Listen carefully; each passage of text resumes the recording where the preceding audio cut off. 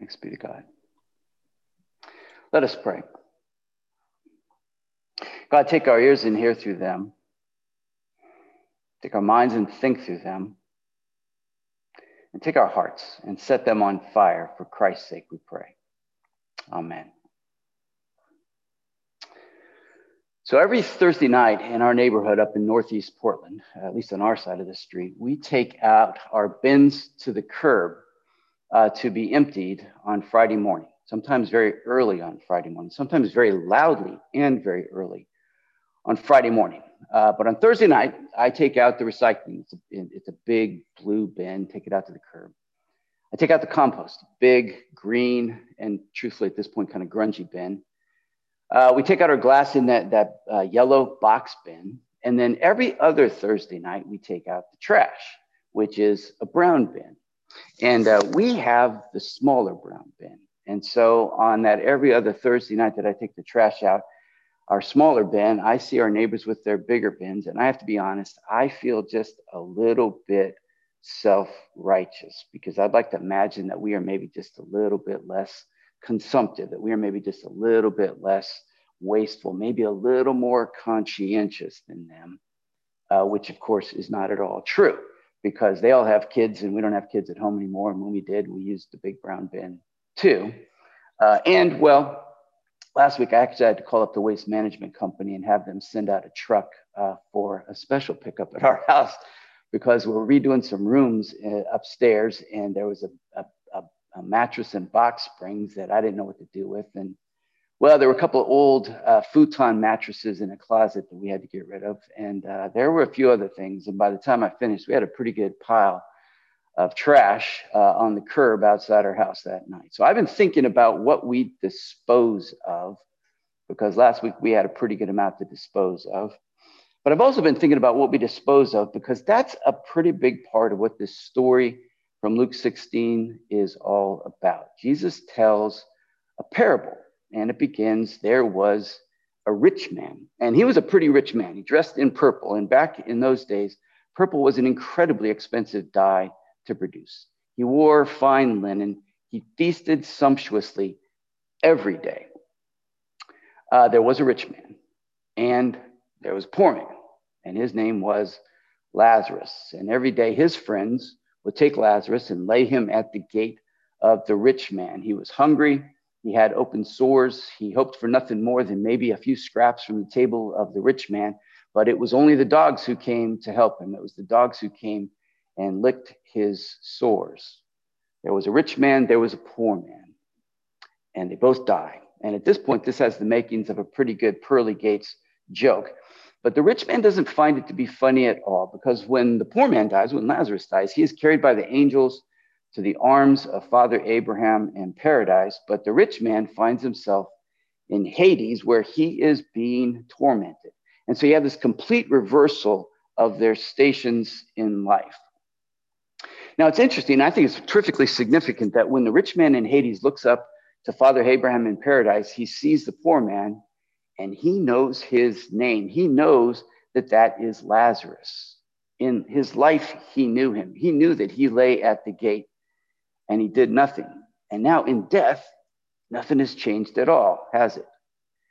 The rich man looks up to Father Abraham and says, "Can you send Lazarus to dip the tip of his tongue in water and cool my lips?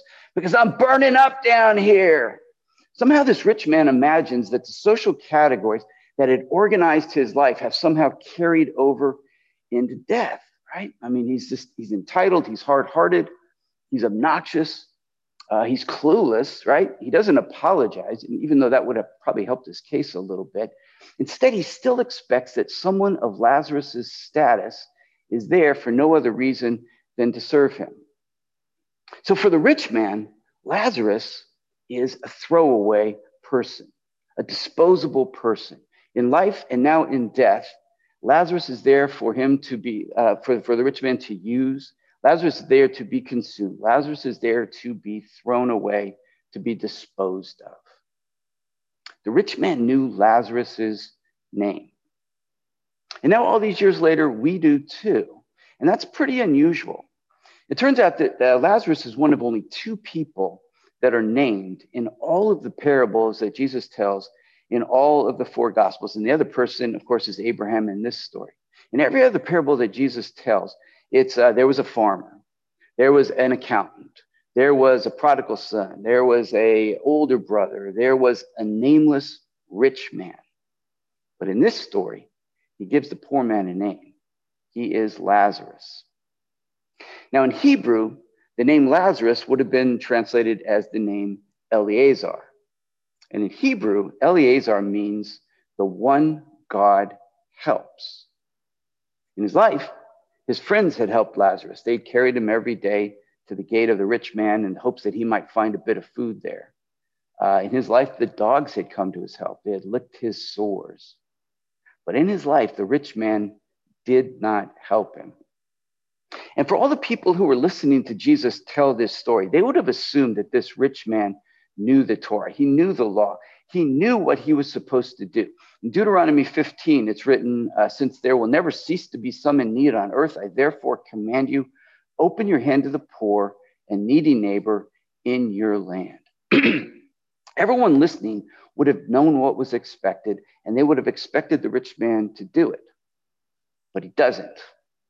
And in that way, he's representative of a lot of rich people, including some of us, some of the time.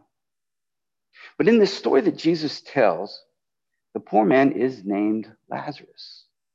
God helps. And in the story, the poor one is blessed. The one who is sick is healed. The hungry one is filled with good things. Lazarus is not a throwaway person. Lazarus is the one whom God helps. And this is the gospel. This is good news for everyone who's been used or abused. This is good news for everyone who has been told you're not worth the trouble. This is good news for everyone who's been left behind by an economic system that prizes production and profits more than anything else. This is good news for everyone who's been beaten down by a social system that values some more than others, that values some skin colors more than others, that values some cultural heritages more than others, that values some sexual identities more than others, that values some socioeconomic groups more than others. This is good news for all of us who hold to this vision of the beloved community, the community in which everyone is welcome and everyone is loved. If there's one thing that Jesus teaches us, it's that there are no throwaway people. God will help in this life and in the life to come. And in this life, like the friends, like the rich man, even like the dogs, we are all called to share in the work of love and justice and in the work of mercy. Now, none of us are as wealthy as the rich man in this parable is made out to be. But this is still meant to be a cautionary tale for all of us. In life, the rich man had left Lazarus at the gate. In death, the distance between the two becomes a fixed chasm, right? The rich man asks for mercy and he does not receive it. And he doesn't receive it because he never has understood what mercy is, right? Even in death, even while he's being tormented in Hades, mercy for him is nothing more than using someone else for his own benefit. That's not mercy. In fact, it's the opposite of mercy. Mercy sees and supports the inherent and the inestimable value of every other person. In life, the rich man had left Lazarus at the gate. He had refused mercy. He had distorted mercy. And there comes the point finally when the chasm that he's created becomes fixed. Barbara Brown Taylor, who's a terrific writer and a terrific preacher, if you ever have a chance to hear her, in her book, Leaving Church, offers a very germane definition of salvation. That's a word we use in church pretty frequently. She writes, salvation is not something that happens only at the end of a person's life. Salvation happens every time someone with a key uses it to open a door that he could lock instead. I like that. Salvation happens every time someone with a key opens a door rather than locking it. But the opposite, of course, can also be true. Salvation does not happen every time someone with a key locks a door rather than opening it. Well, in this parable, this rich man leaves Lazarus at the gate. He had the key, but he locked the door instead of opening it. The thing is, though, when we lock doors and when we keep locking doors, pretty soon it's not just that other people are kept out, it's that we lock ourselves in. We lock ourselves into lives that are merciless. We lock ourselves into lives that are devoid of compassion. We lock ourselves into lives that are empty of warmth or generosity or joy. We lock ourselves into lives that lack love, lives that are absent love, lives that are absent the salvation that comes of unlocking doors, of opening our souls to God and to each other. I often think of that line that C.S. Lewis wrote in The Great Divorce, which is his own parable, kind of an allegory, really, of heaven and hell. He wrote, there are only two kinds of people in the end. The ones who say to God, thy will be done, and those to whom God says, in the end, thy will be done. Throughout his life, the rich man had locked the doors. He had locked Lazarus out. And for the rich man, it comes a point when it is too late, when he has locked himself in. Thy will be done. Now, as we hear this story, it's easy for us to condemn the rich man. And I think it's the proximity in this story that makes it easy. Lazarus is at his gate. Lazarus is right at his curb. He knew his name. He passed by him every day, and he still didn't help. I mean, on Thursday nights when I take the recycling out, I can see people often on our street who are going through the bins looking to collect cans. I can at least leave a few bottles, right, for them to redeem. But I think that lets us off too easy. It lets me off too easy.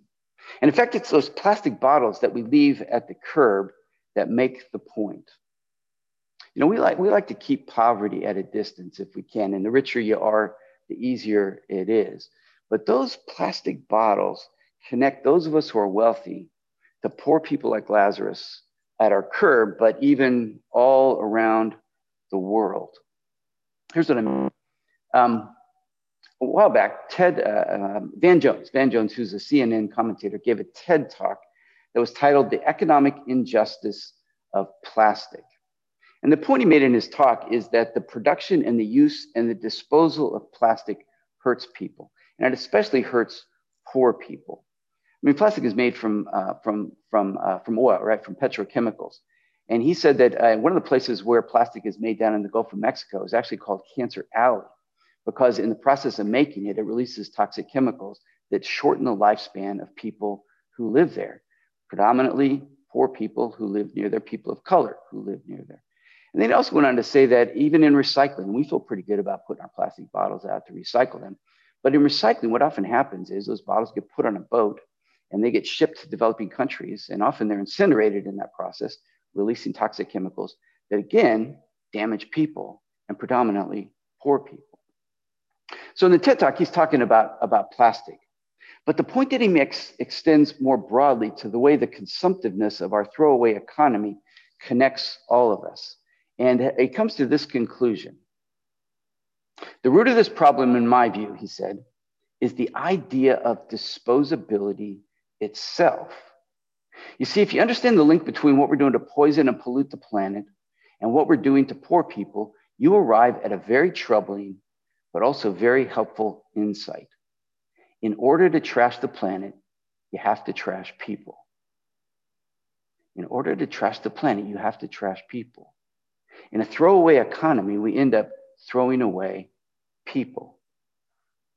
And the thing is, it's no longer just people at a distance. It's not just people down at the Gulf. It's not people in developing countries. We see it right here in Portland. There's an article on the front page of the Oregonian today, from Stumptown to Dumptown. And it was about the trash that you see all around town, piles of garbage, and often connected to tents, to RVs, to camps. The focus of the article was on, how this mess got there and how and what's going to be done to clean it up. And, I'm all for cleaning up our town, of course. But it seems to me the root of the problem runs much deeper. It's this idea of disposability itself.